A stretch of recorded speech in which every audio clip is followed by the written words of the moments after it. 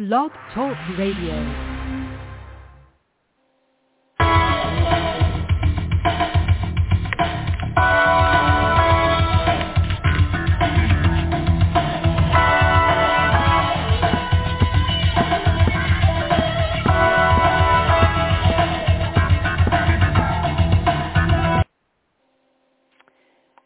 Hello, everybody. This is Reverend Marcianne, and I'm so happy you've joined us today.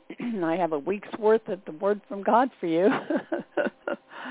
So I'm just going to get right to it.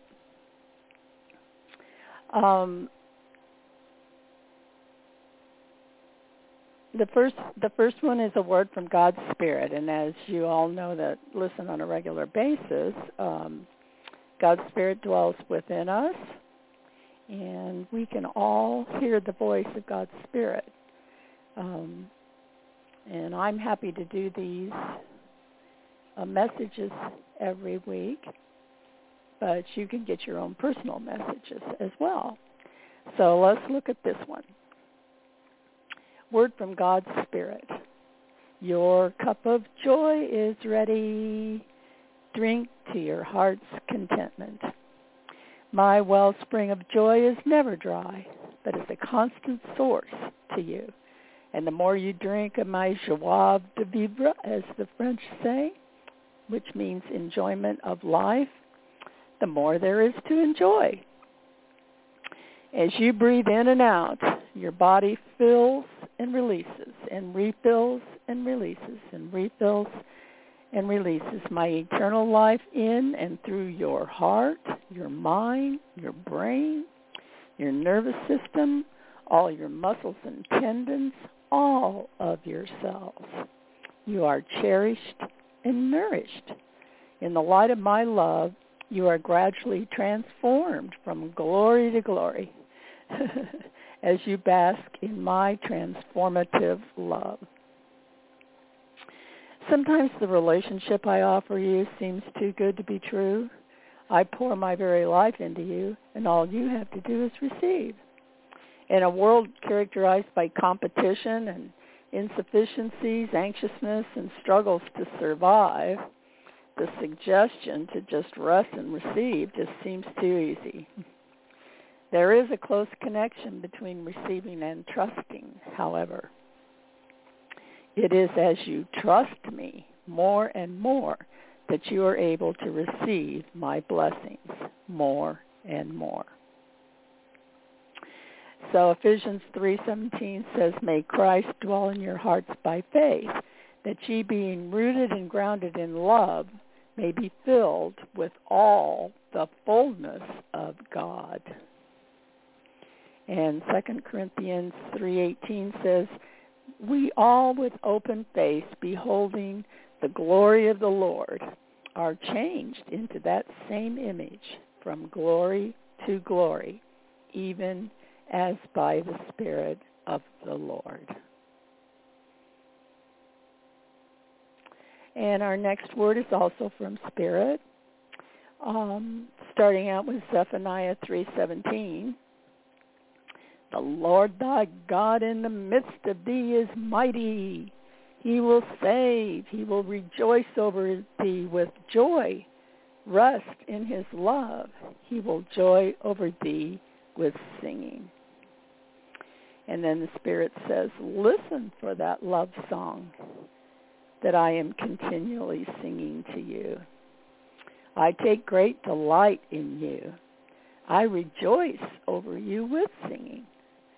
The voices of the world are a cacophony of chaos, pulling you this way and that way. Don't listen to those discordant voices.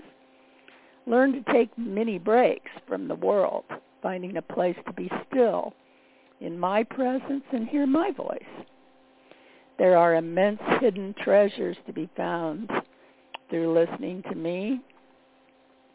Though I am pouring out a constant stream of blessings upon you, my richest blessings come in our personal communications together. I love to reveal myself to you, and your seeking heart opens you up to receive all of my blessings. So just knock, seek, and ask. And that's Matthew 7:7. Ask, and it shall be given to you. Seek, and ye shall find. Knock, and the door shall be opened to you. This is kind of a lighthearted word from God. This next one. This is, don't take yourself so seriously. Lighten up. Learn to laugh with me. You have me on your side, so what are you worried about?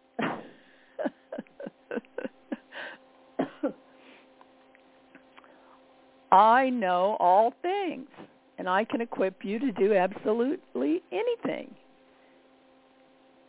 And the more difficult your day, the more complex the circumstances, or the more helpless you feel to handle it all, the more available I am to help you. Anxiety will wrap you up in yourself, trapping you in your own thoughts.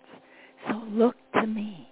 Whisper the name of Jesus, and you will break free of anxiousness and receive my help.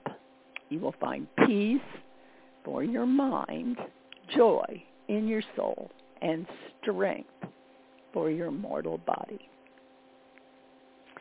So Proverbs 17:22 says, a merry heart doeth good like medicine. I guess if we could keep our heart happy all the time, we wouldn't need any drugs, would we? And Philippians 4:13 says, I can do all things through Christ, which strengtheneth me.